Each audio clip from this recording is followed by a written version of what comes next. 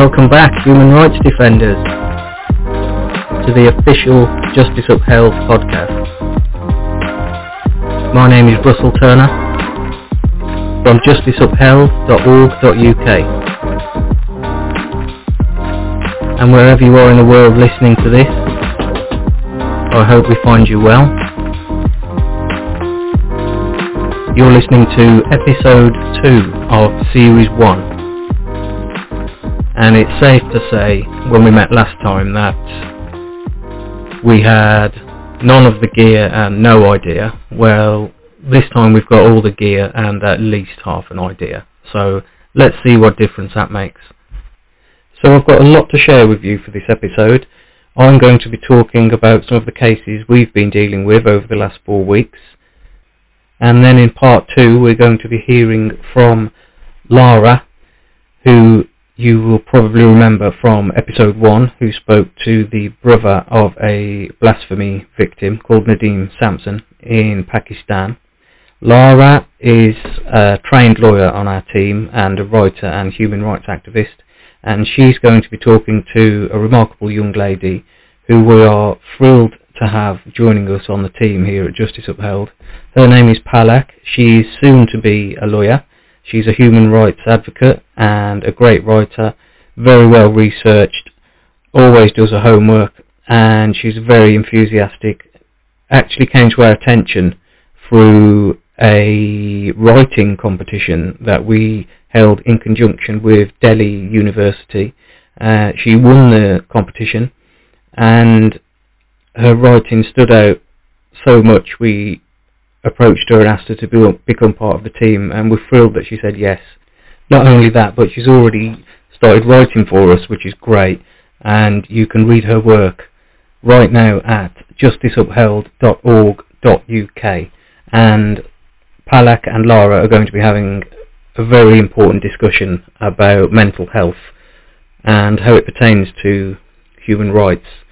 And thankfully, where I'm recording this from, in the United Kingdom, we have seen a lot of press attention for mental health over the last, say, 5 years, which is excellent because it's going to play a big part in breaking down the stigmas and encouraging people to talk about it.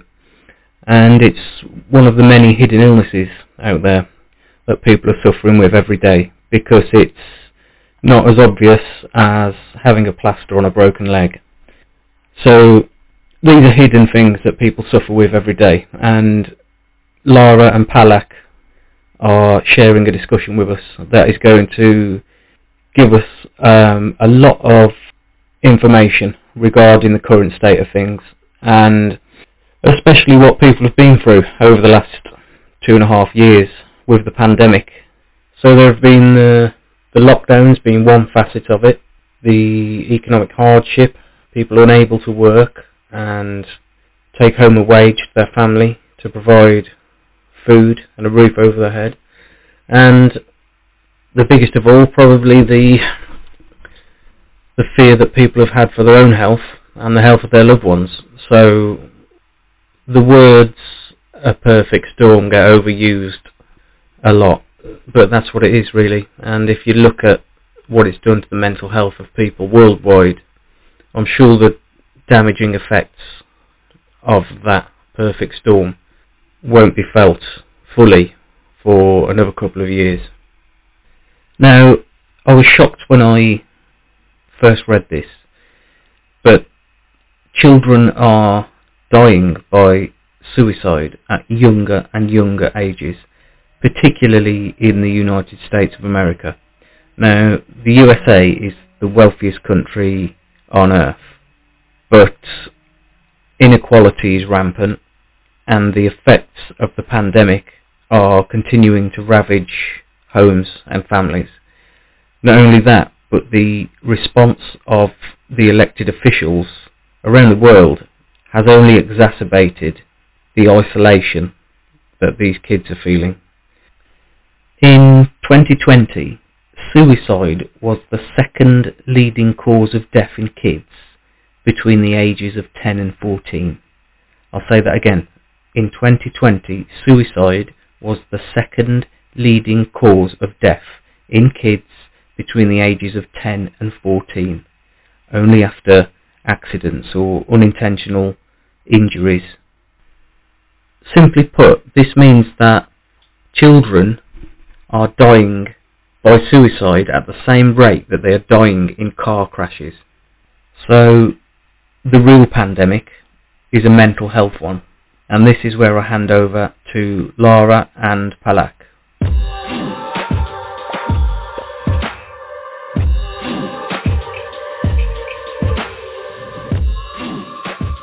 Good morning, good afternoon, good evening, wherever you are in the world. Welcome to our podcast on mental health, run by Justice Upheld, which is a UK registered charity.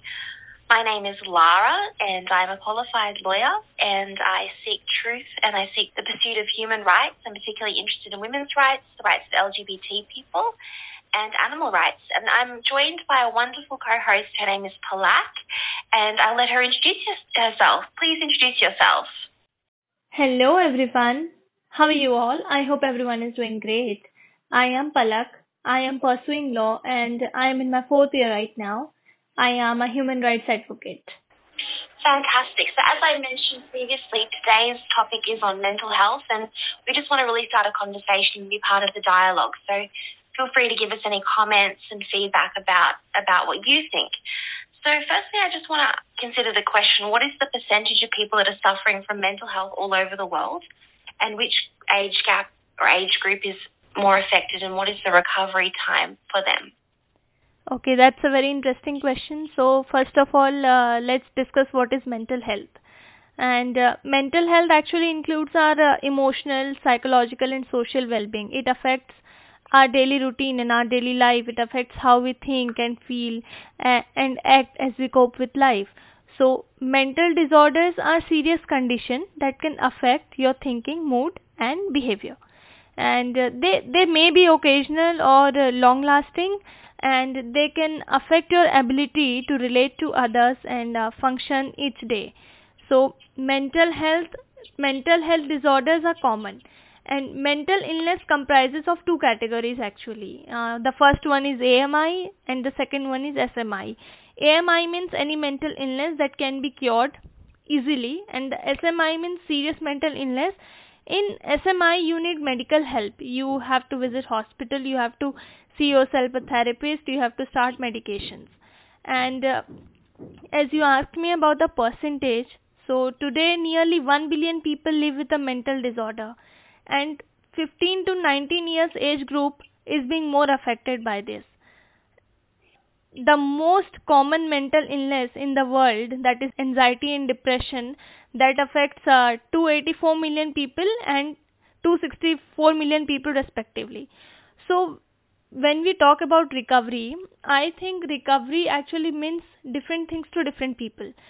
So recovery actually means to me like personal recovery. Personal recovery is about working towards something that is important to you. You may still have mental health symptoms when you are recovered, right?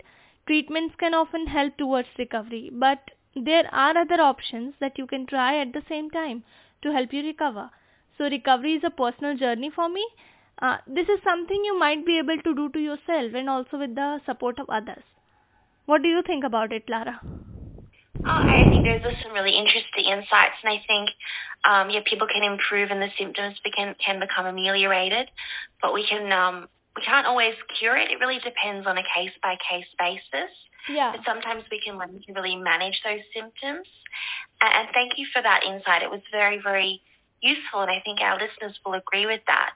Yeah, not so many globally, people ask about numbers.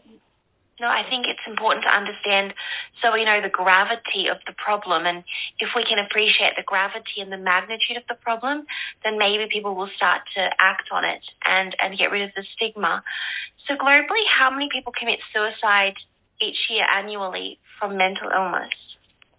It is estimated that mental disorders are attributable to 14.3% of deaths worldwide. That also in the age group of 15 to 29 years old. That is 14.3% is approximately 8 million deaths each year. And globally, mental illness affects more female than male. and the suicide actually occurs in low and middle income countries. So mental illness was increasing in the world even before the pandemic, and during the pandemic there was an increase of 13%. So I think more number of suicide have also increased by that. Probably, I think you're probably quite right. So it's quite a significant and staggering problem. So we can't ignore it. We need to be vocal about it and try to do something about it. So how much do you think mental health costs the global economy each year in terms of helplines and treatments, etc.?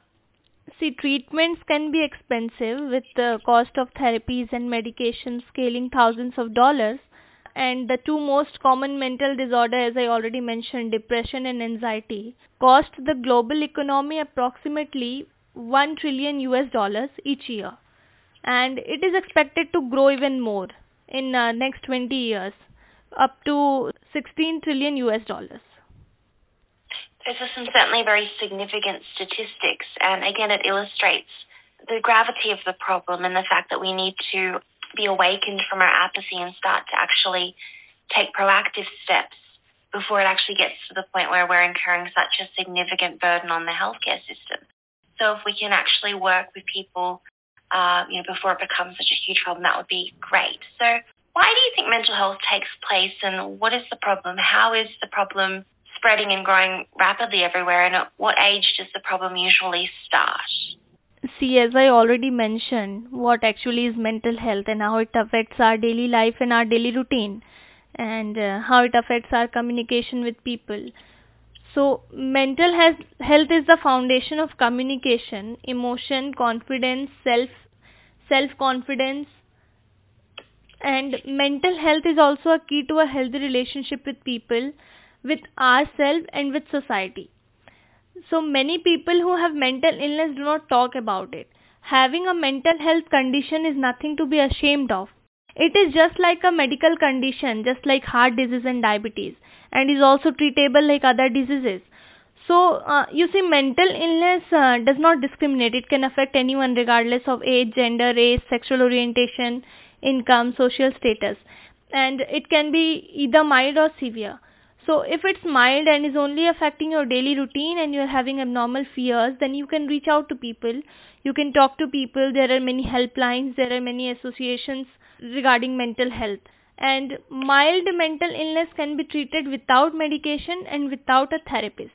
But if you have severe mental illness, then you need care in a hospital. So I think the reason of mental illness are all the three factors: biological, psychological, and environmental factor. And the biological factor includes abnormal functioning of nerve cells, brain injury to a certain area of the brain, or poor nutrition, or it can be genetic, or prenatal damage. But psychological factor includes loss of a parent or loss of a loved ones very soon, and severe psychological trauma, person suffering emotional, physical or sexual abuse, and if a person is neglected by the family or friends. And environmental factor contribute to mental illness. The first and foremost, I feel, is the dysfunctional family life, and not feeling adequate, low self-esteem, and anxiety and anger. So the expectation of society and cultural expectation and substance abuse, all this contributes to mental illness. So mental health condition can have a substantial effect on all areas of our life, and 50% of mental health problems are established by the age of 14 and 75% by age of 24. So you see, the age group which is being more affected by mental illness, age where mental illness usually takes place, the mental illness usually starts, is same the age 14 to 29 years old. Okay, well that's really interesting, and that certainly helps us to understand the nuances of the problem, and we must understand a problem in order to find a solution, I think, and I think you would agree with that.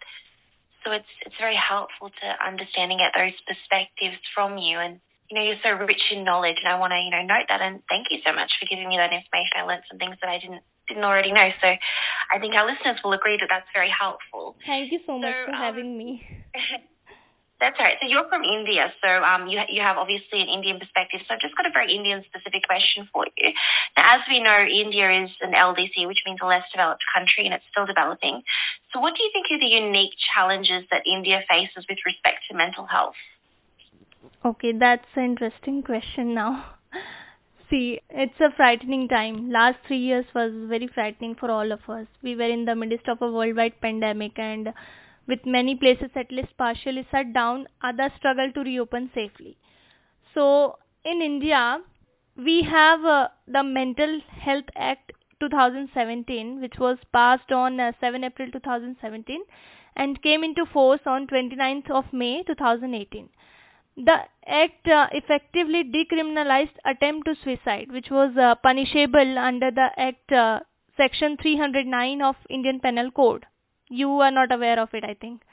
So the law was described in its opening paragraph as an act to provide for mental health care and service for person with mental illness and to protect, promote and fulfill the rights of such person during delivery of mental health care and services.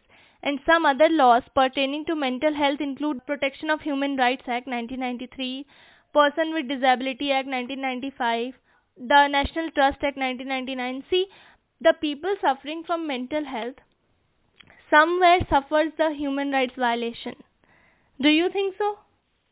Absolutely, and I think that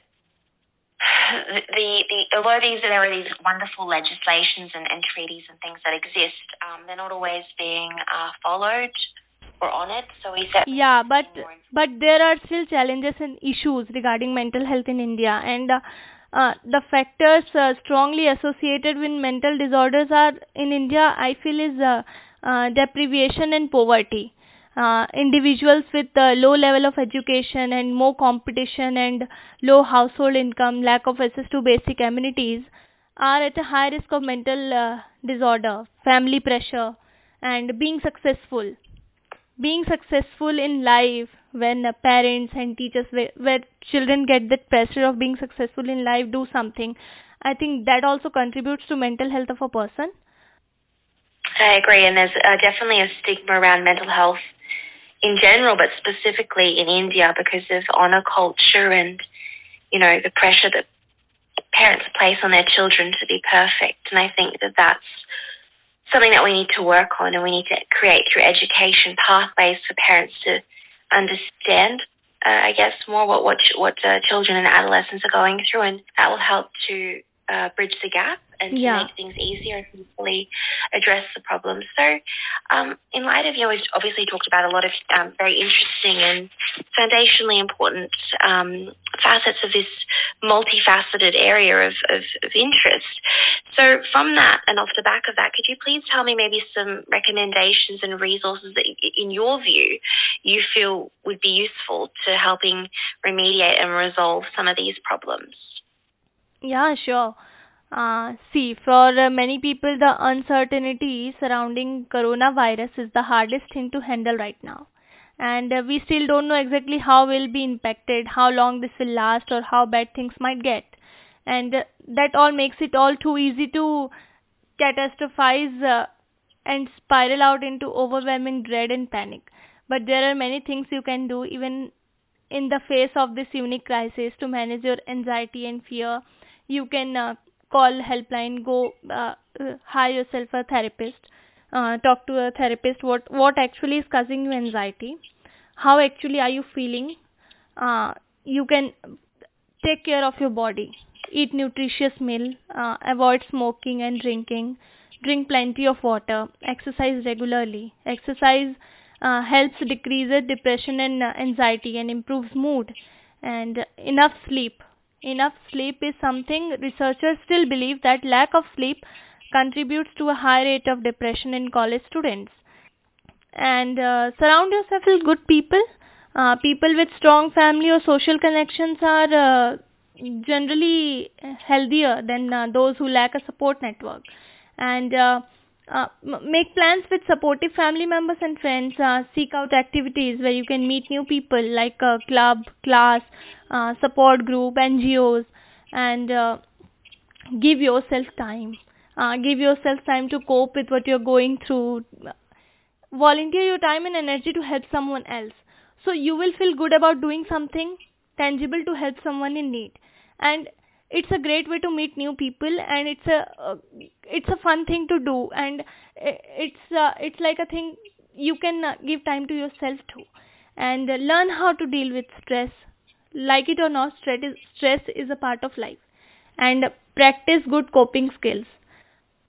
Quiet your mind, like try meditation, mindfulness, or prayer, and set realistic goals. Don't keep too much of expectations from anyone, from not even yourself.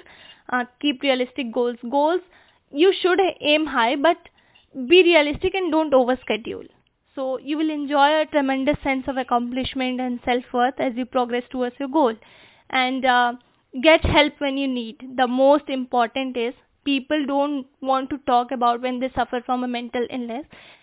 Get help when you need it. Talk to people when you need it. Seeking help is a sign of strength and not a weakness, and it is important to remember that treatment is effective.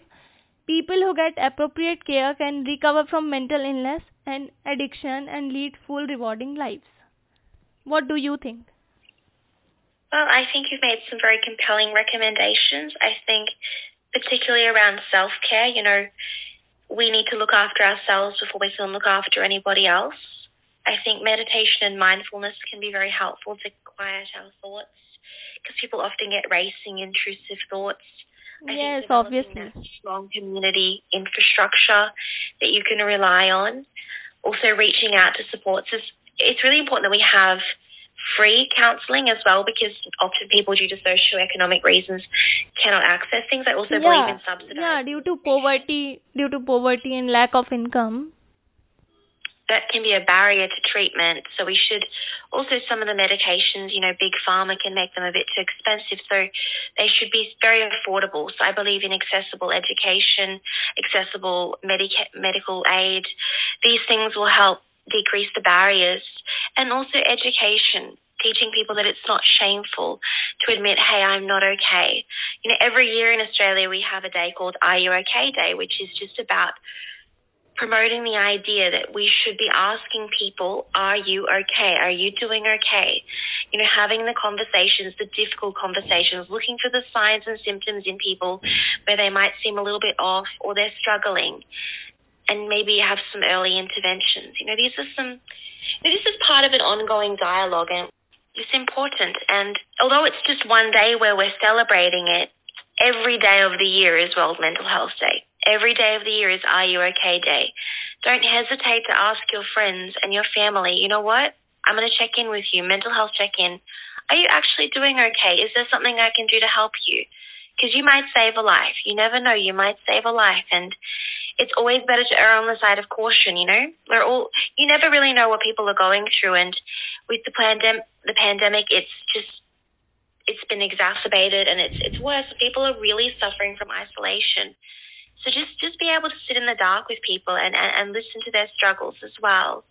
I think this has been a deeply meaningful conversation, and I hope that our listeners have felt moved by it and have felt compelled to, do something on the individual level, because we can all do something, random acts of kindness, sitting with people who are struggling, all of these things add up. No act of kindness, no matter how small, it goes unrewarded. Everything counts. Just being kind to people. If we live in a kinder world, people will feel, safer to talk about their issues, and hopefully it will reduce some of the anxiety about opening up, because people will realize that if they open up, they'll be met with compassion. I've always said compassion is something that ignites the world and will make the world go round. So with that, I'd like to conclude with some final insights. We may include in the link, I'm hoping to, some links to some resources for people and helplines and things that people can contact who are suffering. If you are suffering, don't hesitate to reach out. If you have any questions or queries, or you'll have any ideas for follow-up podcasts, please don't hesitate to contact us on the Justice Upheld Instagram page, Facebook page. And I think you can contact us through our website as well at www.justiceupheld.co.uk, I think it is. We're open to suggestions. This is I think, my second podcast that I've done, so I'm still learning. I think Palak is still learning. We're open to suggestions. Yes, of and course. We really want to learn from you. Do you have anything else that you'd like to add before we conclude? No, everything is fine, I think. Okay, well, thank you guys for listening up. And again, drop us a comment, drop us a like, drop us, save our posts on Instagram. It helps with our analytics as well. And go out into the world, be kind, and think what you can do to help with mental illness on the individual level today. Thank you so much. Good night, and God bless, and have a wonderful day. And remember, you are not alone. Thank you very much. Thank you so much, everyone.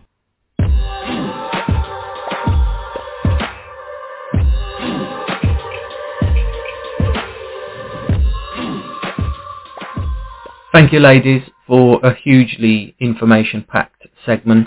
I think my favourite takeaway from that was when Palak said that asking for help is not a sign of weakness, it's a sign of strength.